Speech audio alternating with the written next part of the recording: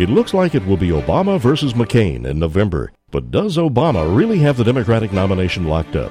Will Hillary be his running mate? And do you agree with a poll that says a majority of Americans believe gay marriage is a private matter and shouldn't be legislated? Also, how did the Christian faith shape the Founding Fathers? This is Jerry Johnson live from Criswell College. Join us as we look at today's news from the Christian worldview for Christ and culture. Mr. Gorbachev, tear down this wall. It's one small step for man, one giant leap for mankind. December 7th, 1941, a date which will live in infamy. I have a dream. It depends upon what the meaning of the word is. And the people who knock these buildings down will hear all of us soon. We will not tire, we will not falter, and we will not fail. Welcome to Jerry Johnson Live. For the next hour, this is your place for relevant discussion of topics in the news and in our culture from a Christian perspective. Your host is Dr. Jerry Johnson, president of Criswell College and Criswell Communications. Later in the show, we'll open the toll-free lines for your questions and comments.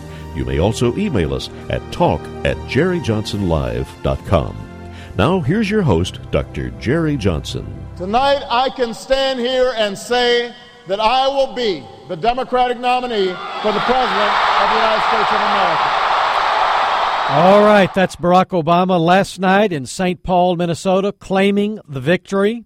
And in the second segment today, we're going to talk about what an Obama presidency would mean for the United States of America. You don't want to miss that in 15 minutes. But last night, everyone expected, in fact, the Associated Press was reporting that Hillary Clinton would give some kind of concession. She did not. Listen This has carefully. been a long campaign, and I will be making no decisions tonight. No decisions tonight.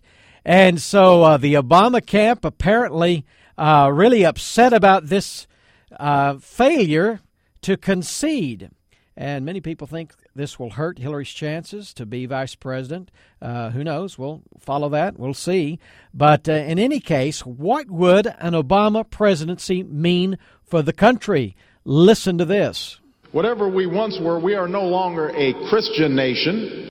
All right. Well, statements like that make people uncomfortable. Now, later in the program, at the half hour, we have a special guest which will address that very question. Was America ever a Christian nation? Is America in any sense today a Christian nation?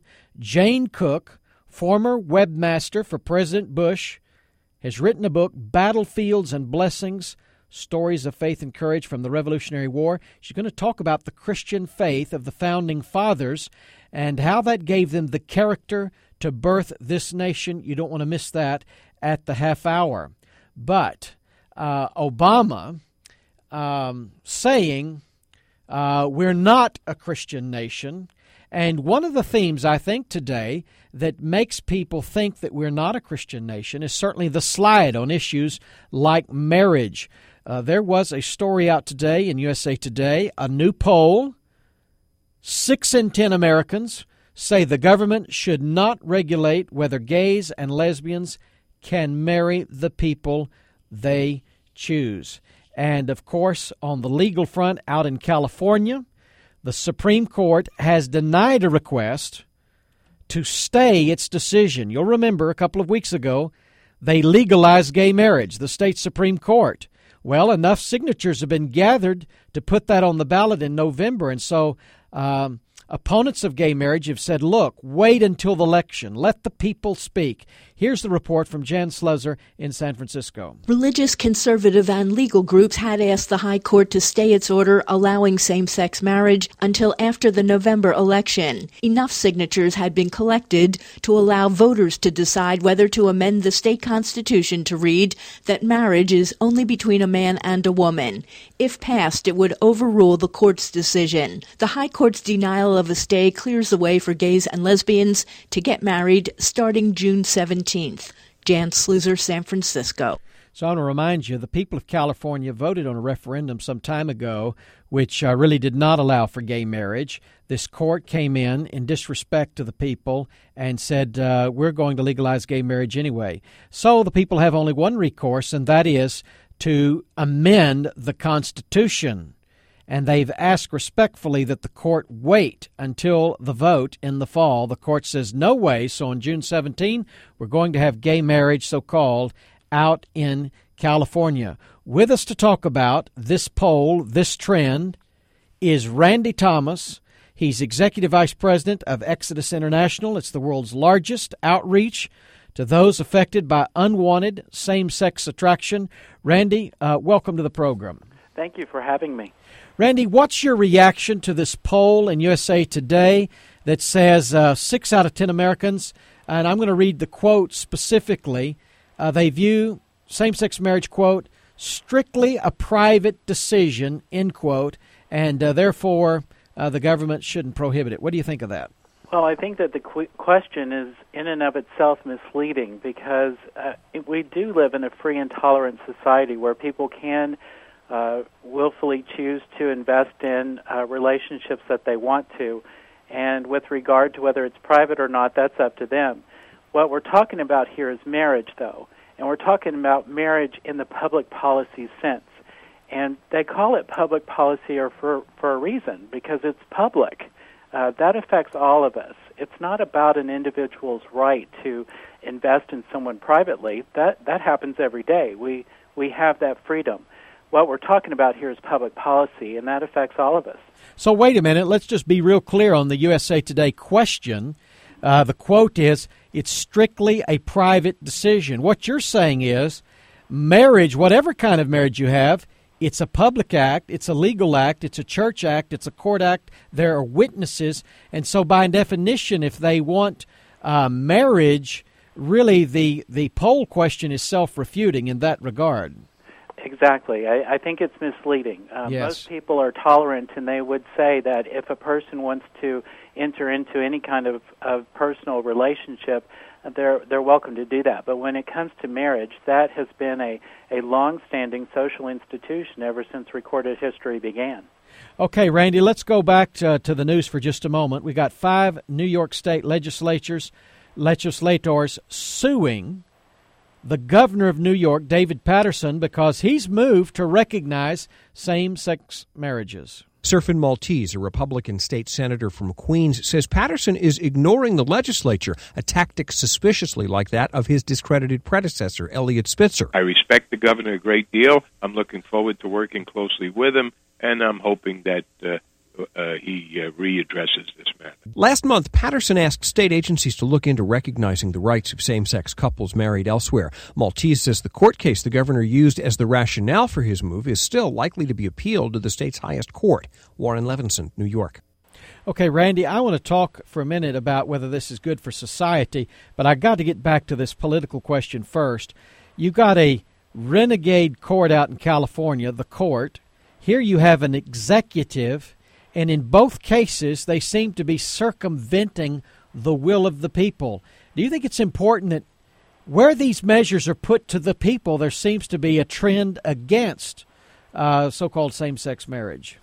Exactly. I think this is a great civics lesson for all of your listeners and for America in general. It is such a good thing that we do have 3 branches of government. And when it comes to social institutions, the lead branch should be the legislative body. However, when you have judicial activists and apparently executive activists in the mix, they are willing to, by fiat, usurp the power of the voice of the people. And I think that it's time for Americans to brush up on their civics and say, you know what, I want my voice heard, I want the legislature respected, and this is not acceptable. We're talking with Randy Thomas. He's Executive Vice President for Exodus International. Randy, this is a Christian broadcast and radio station.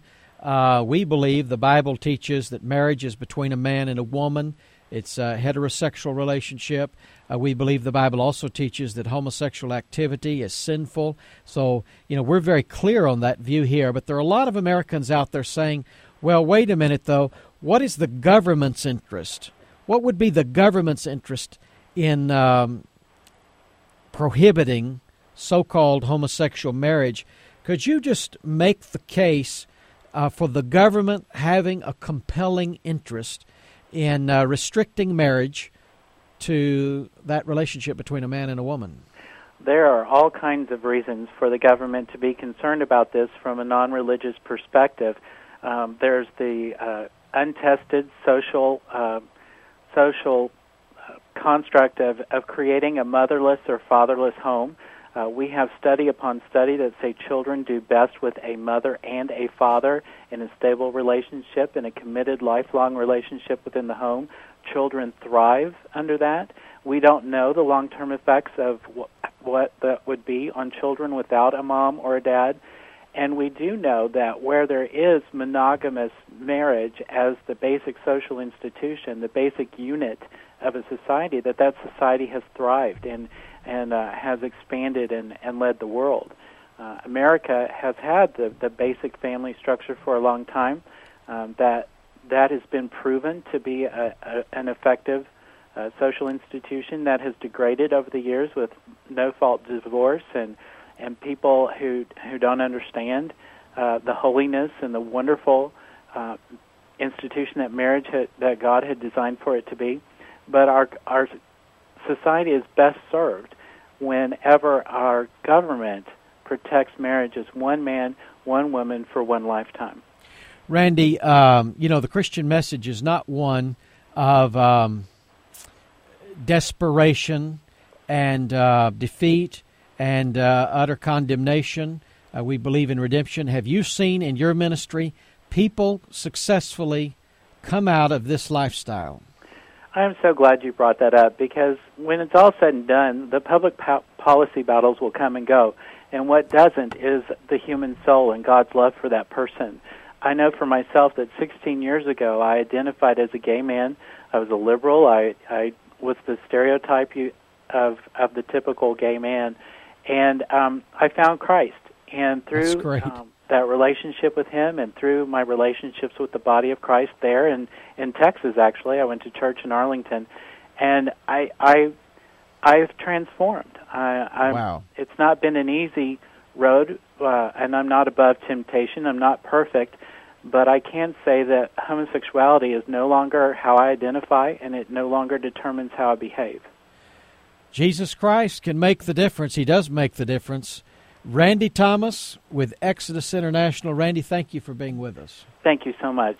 All right, folks. Now, I'm so glad to hear Randy share that testimony. It's just the opposite of what Barack Obama has to say about this topic. In fact, I want us to hear Obama. There are some folks who, coming out of the church, have elevated one line in Romans above the Sermon on the Mount. Well, it's funny he says coming out of the church, because you'd have to come out of the church to do that. You couldn't do it in the church because there's nothing in the Sermon on the Mount that would affirm homosexuality as a lifestyle choice. And it's not one sentence in Romans. It's a lengthy, multi-paragraphed argument in Romans. In fact, Paul reaches all the way back into the Old Testament to Genesis 1, and Paul says in Romans 1:20 that homosexuality is a rejection of the created order. He says in verse 25 it's a rejection of the Creator. He goes on to say they've left the natural use, males and females, when they engage in same-sex relationships. He says this is uncleanness, it's dishonor, it's vile passions, it's error, it's a debased mind, it's not fitting. And he says there will be judgment on that kind of a life. Of course, Paul says later in 1 Corinthians 6, such were some of you, but you've been washed, you've been sanctified, you've been justified in the name of the Lord Jesus Christ and by the Spirit of our God. Jesus Christ can save you, can forgive you, no matter what your lifestyle, that He is in the saving and the forgiving business. When we come back, we do want to look at this question: what would an Obama presidency look like? We want you to call in on that one. Later, Were the founders of America Christians, deists, atheists? We'll talk to an expert. If you're looking for a college experience that is distinctively Christian, come to Criswell College. Contact us today for information about the upcoming term. Criswell College places a strong emphasis on the Word of God, a Christian worldview, and being an effective witness to a world that needs Jesus Christ. Criswell College is totally committed to the Bible as the authoritative, inspired, and inerrant Word of God to ensure that every student receives a solid biblical and doctrinal foundation. Our worldview approach to ministry prepares every Criswell College student to view each academic discipline through a Christian frame of reference and to engage our culture and the world of ideas from a Christian perspective. Along with this word and worldview emphasis, each Criswell College student gets hands-on ministry training in missions and evangelism to be an effective witness through mission trips at home and abroad. Contact Criswell College today for information about the upcoming term. Call 1-800-899-0012 or on the web go to criswell.edu. That's criswell.edu.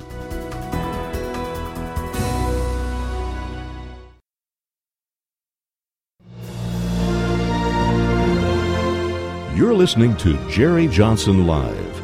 Now here's your host, Dr. Jerry Johnson, president of Criswell College and Criswell Communications. Tonight I can stand here and say that I will be the Democratic nominee for the President of the United States of America.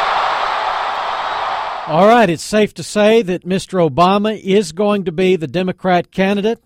It's also safe to say that either Mr. McCain or Mr. Obama will be the next president of the United States.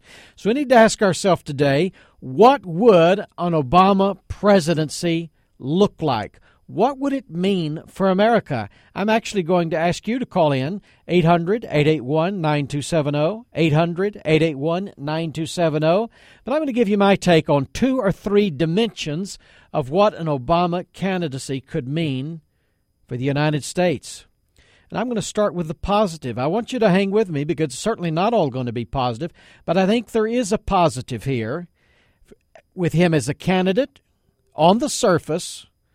And I want to go to a cut from Jesse Jackson. It means a lot to African Americans, but let me say, whites who break the cultural line and vote in transracial ways, it means a lot to them. This is a redemptive moment for all of America.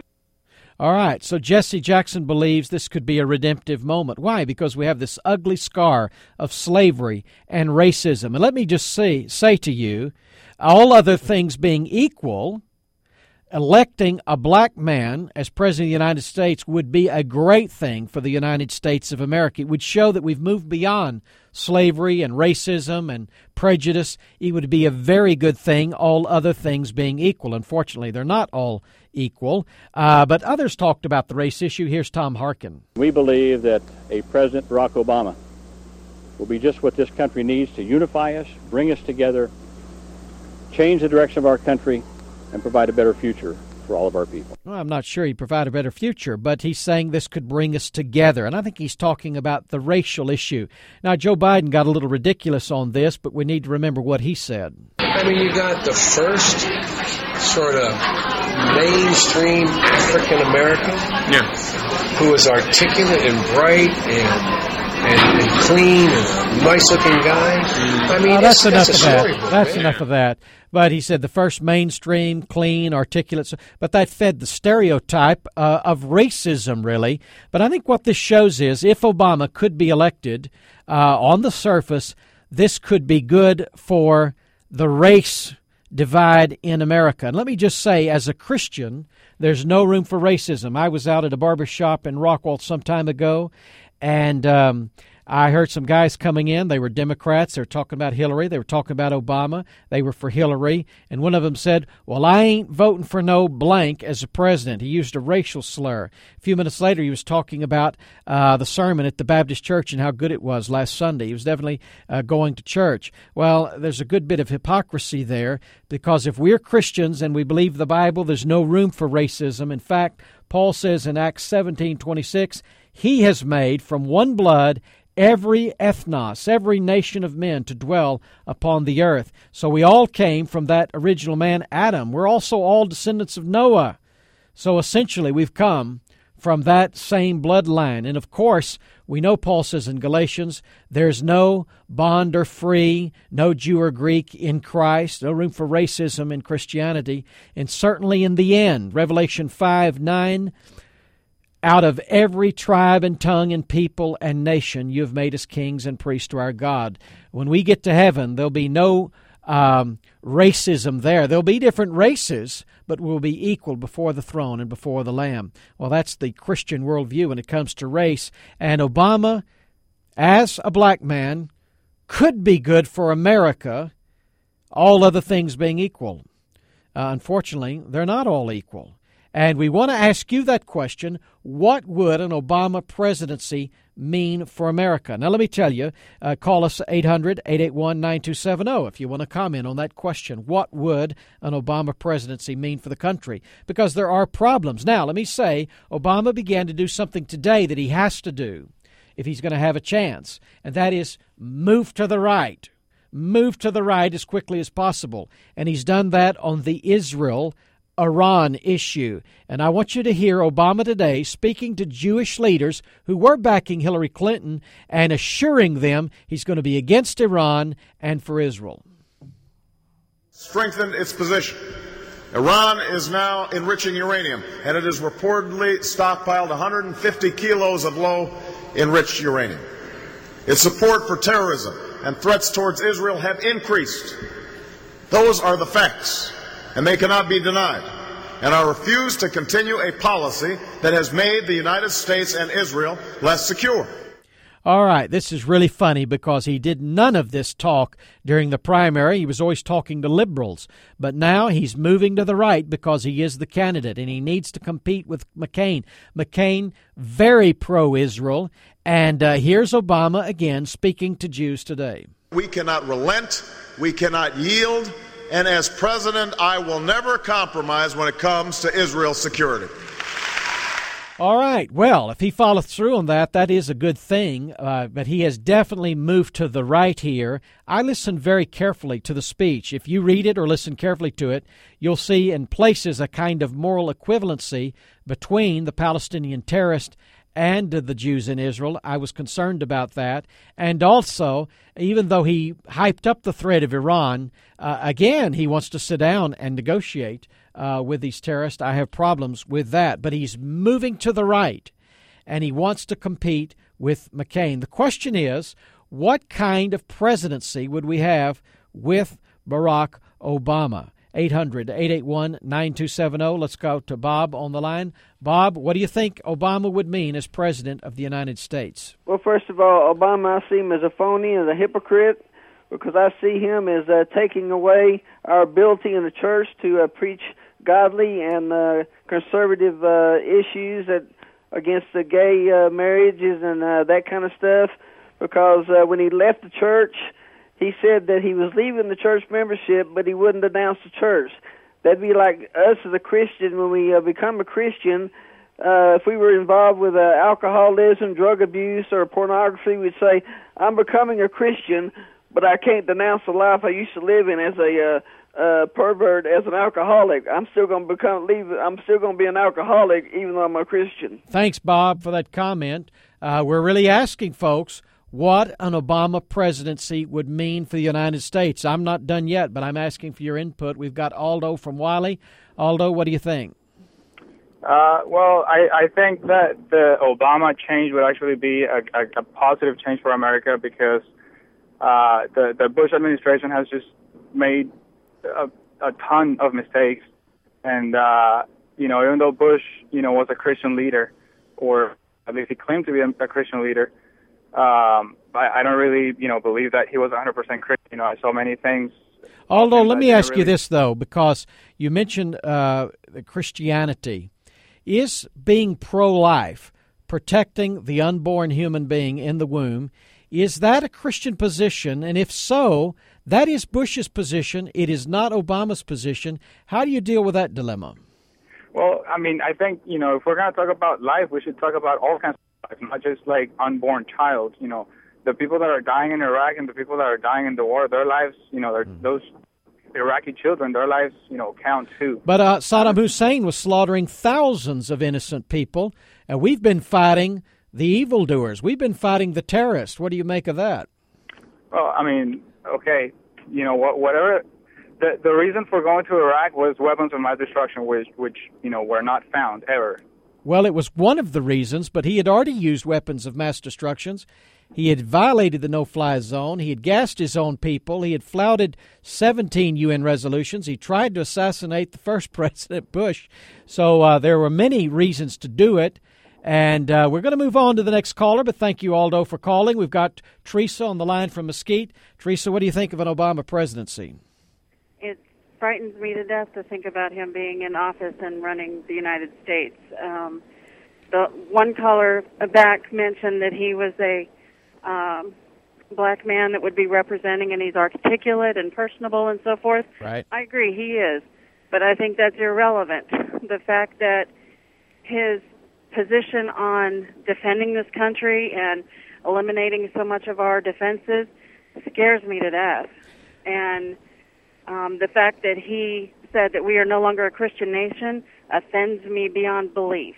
Yeah, I mean, even if you could say that academically because of statistics, to be so insensitive as to say it out loud like that and so brazen, that to me is that is spooky. I want to tell you the reason I think the Obama presidency is so dangerous. It's going to be extremely dangerous for those innocent children in the womb. Now, here's Barack Obama speaking to Planned Parenthood, the number one abortion provider in the country. With one more vacancy on the court, we could be looking at a majority hostile to a woman's fundamental right to choose for the first time since Roe versus Wade, and that is what is at stake in this election. In his own words, that is what is at stake. The Supreme Court, Roe versus Wade, the law that allows the killing of innocent babies in the womb. And it is a total refutation of the argument for a black man being president of the United States as a healing to America. It was the devaluation of human life in slavery, the violation really of the Declaration of Independence, that everyone is created equal in God's image with a right to life that's inalienable. It's that same denial of human life, human rights in abortion that you saw with the slavery issue. Obama just doesn't get it. He is denying the fundamental Declaration right to life to these unborn children. That is wrong. And an Obama presidency, for that reason, would be very bad for the United States of America. Well, when we come back, were the founders Christian? We'll talk with an expert about it.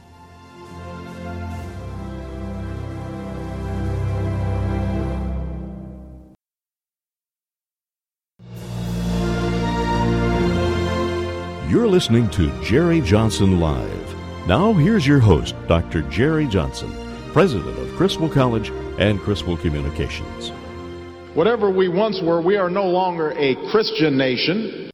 All right, that's Barack Obama. He is the Democrat candidate for president of the United States, and he is saying, well, maybe we were once a Christian nation, but we're not anymore. And how do you feel about that? It's very common for people to say, well, the Founding Fathers were deist or atheist. They weren't really Christians, or they were fake Christians, something like that. We're going to talk about this. Were the Founding Fathers, Washington, Jefferson, Adams, Franklin, what were these people like? What was their faith? I want you to listen to George Washington in his orders to the troops in 1776. The blessing and protection of heaven are at all times necessary, but especially so in times of public distress and danger. The general hopes and trusts that every officer and man will endeavor so to live and act as becomes a Christian soldier, defending the dearest rights and liberties of his country. All right, sounds like a good bit of Christianity there, at least as George Washington would understand it. With us to talk about it is a very special guest, and she has been the former webmaster for President Bush. Her name is Jane Hampton Cook. She's written the book Battlefields and Blessings, Stories of Faith and Courage from the Revolutionary War. Jane, welcome to the program. Thanks for having me. Jane, this is a beautiful book. I took a look at it last night and again today. I want our people to know about it. You've got really 365. They're like daily devotionals. But it also reads as a novel. I mean, you're really recounting the Revolutionary War period from beginning to end. There's a prayer at the end of each day or each devotional. It's fascinating. What's your reaction to that Washington prayer, which was read by Larry Williams here? Well, that certainly seems very consistent with Washington. He, I think, had a really good big picture perspective throughout his life. He had a near-death experience when he was about 22, fighting for the British in the French and Indian War. There were 4 bullets that went through his coat, and he Monongahela, right? At the Battle of Monongahela. He really gave Providence credit for that. And Providence didn't mean good luck. It meant God's presence. And I think that that's what distinguishes Washington. He's really kept his eye on the big picture and God's intervention in his own life personally and in the greater cause for liberty. Now, we're coming up on Father's Day, and Washington never had a child. He's called the father of our country. But you make the case that he does provide a role model for fathers today.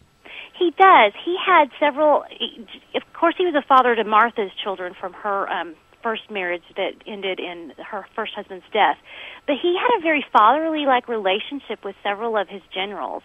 He had Lafayette was a Frenchman, 19 years old, came over to fight as a volunteer, and Washington kind of took him in as his own son. He even told him that he loved him as his own son, and he nurtured him and watched him grow throughout the war and develop his skills as a leader. And he also had that relationship, I think, with Henry Knox. He was also a young guy, and he put a lot of trust in Henry Knox early on in the war, and Knox became his commander of artillery and later his general and secretary of war. And so I think, Washington really did. He had that tenderness. He had that trust that a father puts in his son. He wanted to see them grow and mature. And then there was one fella, Nathaniel Greene, that he put so much trust in that he decided that if he died on the battlefield, he being Washington, he wanted Nathaniel Greene to take over, because I think he saw some of the modesty and humility, yet practicality in Nathaniel Greene that I think he felt like were his best strengths himself. Our guest is Jane Hampton Cook. You're listening to Jerry Johnson Live. Jane has written the book Battlefields and Blessings, Stories of Faith and Courage from the Revolutionary War. Jane, one of the things that happens when you write a book is you always learn something new. And I would like to ask you, what was the biggest surprise, the greatest surprise for you about the Founding Fathers as you did the research for this book? That's a tough question to answer, but I think I was really surprised at how many miracles there were throughout the war. Wow. That I saw secular historians from the 1800s document as this was from God. That they, there was a fog that covered Washington's army as they were retreating from Long Island to Manhattan in 1776. And it was kind of a mysterious fog that just sort of appeared, and it really protected them. And there was a Quaker woman who overheard a conversation between some British officers, and she went and she warned Washington of a surprise attack just outside of Philadelphia. And there were 3 generals who tried to take over Washington's job throughout the war, and all of their efforts failed. And Benedict Arnold's treason was caught in just the nick of time. And I think I was just amazed at how many times it could have all been over in just one mistake or one fatal swoop. And yet, and Washington at the end of the war called the preservation of the United States armies as nothing short of a standing miracle from Providence. And so he really, had that big picture perspective, and he said, even the most unobservant among you can't help but notice that God has intervened here. And I think that really surprised me. I just didn't expect to see that from secular historians from that time period. Again, this is Jerry Johnson Live. Our guest, Jane Hampton Cook. She's written the book Battlefields and Blessings. It's a book with 365 chapters or daily readings with prayers, but it's a history book on major figures in the American Revolutionary period. Jane, tell us some of the other people that you cover in the book? Well, I cover some little-known people, I guess you could say. John Trumbull was a young guy who was the son of the Connecticut governor, Jonathan Trumbull. And Jonathan Trumbull and George Washington were good friends. In fact, Connecticut Governor Trumbull wrote George Washington a letter quoting Joshua 1:9, "Be strong and courageous, for the Lord your God will be with you wherever you go."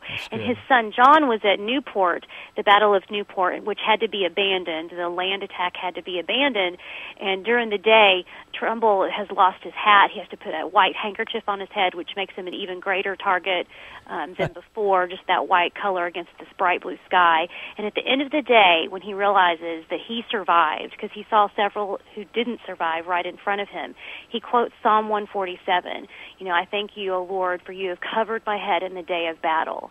So those are some stories that you get, just to snippet. And John Trumbull went on to become the painter of the Revolution. His murals of Washington at Yorktown are on display in the rotunda of the Capitol. And so you get to see some insight and from some people you probably haven't heard of. Jane, you worked with President Bush in the office there at the White House. I'm interested in how George Washington's leadership compares to George Bush's leadership. Also, the candidates. Now we're down to McCain and Obama. Any insights there? Well, I think as far as our current president is concerned, one thing that, we forget, George Washington didn't know how the story was going to end when he was living his life, just like we don't know how our stories are going to end. He didn't know, and he made the best decisions he could, responding to the facts on the ground, making practical decisions, whether it was time to retreat or go forward with an offensive move. And I think that's what the current president, George W. Bush, has done to the best of his ability in his role as president, is responding and making the best decisions he can, keeping his eye on the big picture. And I think our current candidates is kind of interesting. One thing that when George Washington was nominated to be Commander-in-Chief, John Adams nominated him, and he said, it's his experience, his talents, and his universal character that can bring us together as American colonies. And I think you look at John McCain, I think you have to give him the experience factor. He has 24 years in the Senate. Senator Obama has 4, but I think you have to give Obama the persuasion factor. Yes, charisma. And certainly George Washington was quite persuasive and quite charismatic, and I think you have to give that credit to Obama. So I think that's where they have some similarities. Thanks for that wrap-up.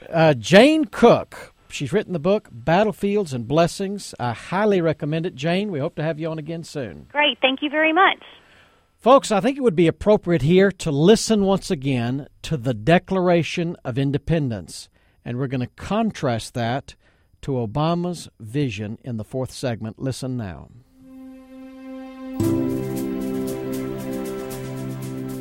When in the course of human events it becomes necessary for one people to dissolve the political bands which have connected them with another, and to assume among the powers of the earth a separate and equal station to which the laws of nature and of nature's God entitled them, a decent respect to the opinions of mankind require that they should declare the causes which impel them to the separation. We hold these truths to be self-evident, that all men are created equal, that they are endowed by their Creator with certain unalienable rights, that among these are life, liberty, and the pursuit of happiness, that to secure these rights, governments are instituted among men, deriving their just powers from the consent of the governed, that whenever any form of government becomes destructive of these ends, it is the right of the people to alter or to abolish it,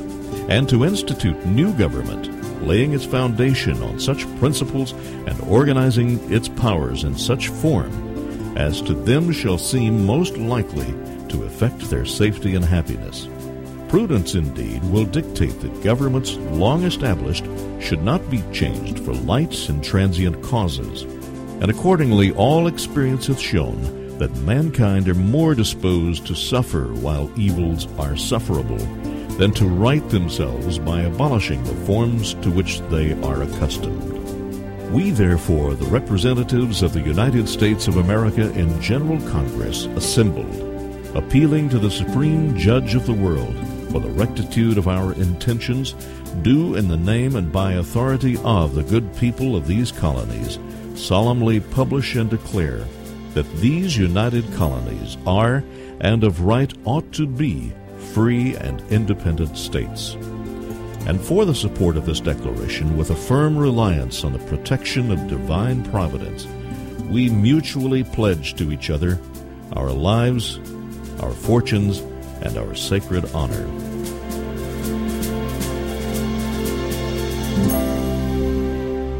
If you're looking for a college experience that is distinctively Christian, come to Criswell College. Contact us today for information about the upcoming term. Criswell College places a strong emphasis on the Word of God, a Christian worldview, and being an effective witness to a world that needs Jesus Christ. Criswell College is totally committed to the Bible as the authoritative, inspired, and inerrant Word of God to ensure that every student receives a solid biblical and doctrinal foundation.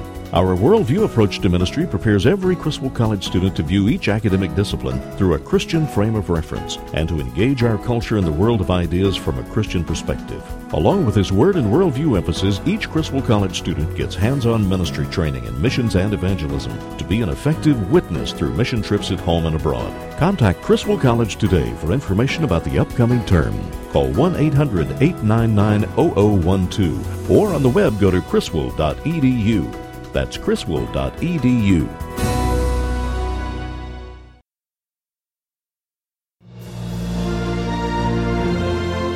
You're listening to Jerry Johnson Live. Now here's your host, Dr. Jerry Johnson, president of Criswell College and Criswell Communications. Whatever we once were, we are no longer a Christian nation. Are you comfortable with that kind of statement? That's Barack Obama today. He is the Democrat candidate for President of the United States. You might say, well, that's academically a truism, but you're not comfortable with the way that sounds. Someone getting up and saying, we are not a Christian nation. Now, I want to be fair with Mr. Obama, and I want to play the long version of it. In the long version of it, he sort of explains himself, and some of the things he says are true, but I have problems with some of these things as well. Here's Barack Obama on why we are not, or should not be, a Christian nation. Whatever we once were, we are no longer a Christian nation, at least not just. We are also a Jewish nation, a Muslim nation, and a Buddhist nation, and a Hindu nation, and a nation of non-believers. And even if we did have only Christians in our midst, if we expelled every non-Christian from the United States of America, whose Christianity would we teach in the schools? All right, a lot of red herrings, a lot of straw men there, some truth, but a good bit of error. And I want to talk about where Mr. Obama goes wrong here. We're talking about what would an Obama presidency look like for the United States of America. And all these themes are interconnected because he says we're not a Christian nation and we're just as much a Hindu or a Muslim or non-believers. He makes a moral equivalency between Christianity and Hinduism and Islam and even atheism. And we just heard the Declaration of Independence read. Now, let me just say this. The Declaration of Independence, I think, is the birth certificate for America. And the Declaration says this: these truths are self-evident. They're presuppositions for America. They're first principles for America. They're obvious to every American. All men created equal, endowed by the Creator. These rights come from the Creator, endowed by the Creator with certain unalienable rights: the right to life, the right to liberty, the pursuit of happiness. The American argument, the Declaration argument, is that God has created us equal. God gives us a right to life and freedom, not the government. And this was a revolutionary idea. That's why it was a revolution. Because the French model, the British model, the other European models would say that the state gives these rights, or the king gives these rights, or in France, the people give these rights. But it was in America that we said, no, these rights come from God. Government doesn't give them. Therefore, government cannot take them away. Let me just say something about the right to liberty. I mean, this is again where the Obama presidency would send a great message when you look at America's past, because the Constitution did not live up to the Declaration. The Constitution allowed slavery. The Constitution did not even count black people or slaves as full citizens. The Constitution accommodated slavery and prejudice. But it's the Declaration that says all men are created equal. They're endowed by the Creator with these rights. They're unalienable. They can't be given or taken away. Among these, the right to liberty. Well, that means freedom for the slave. And that means equality for the black man and the black woman. And the Obama presidency would be the realization, of that dream in the Declaration. But let me say, where Obama would send a message on that point in the Declaration, he would totally nullify it on the other 2 points. The Declaration says, all men are created equal and endowed by the Creator with certain unalienable rights. Among these, the right to life. It's not just liberty, but it's life itself. And Obama is not willing to stand up for the sanctity of innocent human life. He is pro-abortion, pro-choice to the hilt, even to the point where he voted against a ban on partial birth abortion. He voted against the Infants Born Alive Act. And he is the most liberal senator in the U.S. Senate, especially on this issue. He fails the Declaration test. And what about the pursuit of happiness? The liberal agenda, the big government agenda, is not the pursuit of happiness agenda. Well, what is that all about? Does the government guarantee happiness? No. The pursuit of happiness, meaning economic freedom, freedom to make your own way, to choose your own situation. And the big government program proposed by Obama is the nanny state, providing solutions for every area of life. There's no pursuit of happiness. The government just owes it to you. That's wrong. Now, let's go back and talk about Obama and him saying, well, this is not a Christian nation.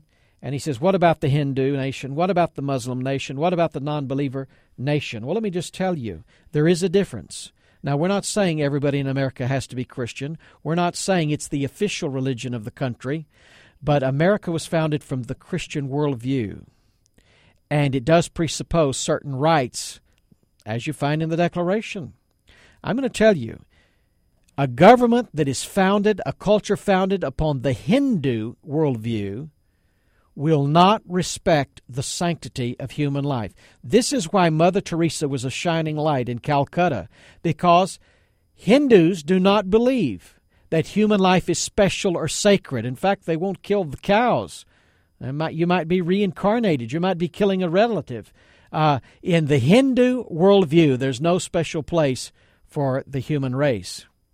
I'll tell you, these governments founded on the Muslim or Islamic worldview aren't very good either. There's no freedom for women. There's no freedom for those in other religions. And you do not want to live in a country that operates according to Sharia law. I can guarantee you that. And we've already seen 2 countries founded on he says, the non-believers, the atheistic worldview. Do you want to live in China? Do you want to live in Russia? The old Soviet Union? There's no freedom of religion, no freedom of the press, and the state is all powerful. Well, let me say finally, where the liberal really gets it wrong on the pursuit of happiness, the government cannot give happiness. As Christians, we know that really it's not happiness we're looking for, and it's joy. It's joy that you need. And Jesus said in John 10:10, I've come that you might have life and have it abundantly and to the full. The real fulfillment in life doesn't come from government. It comes from God. Pascal said there's a God-shaped vacuum in every human heart that can only be filled by Jesus Christ. That's why you need to come to Jesus and not look to the government for happiness. Well, tomorrow, Ian Murray, global warming expert, will be on the program to talk about the Senate bill. Everyone's pushing it. Everyone's talking about it. A global warming bill. You'll hear the truth tomorrow on Jerry Johnson Live. I'll join you then.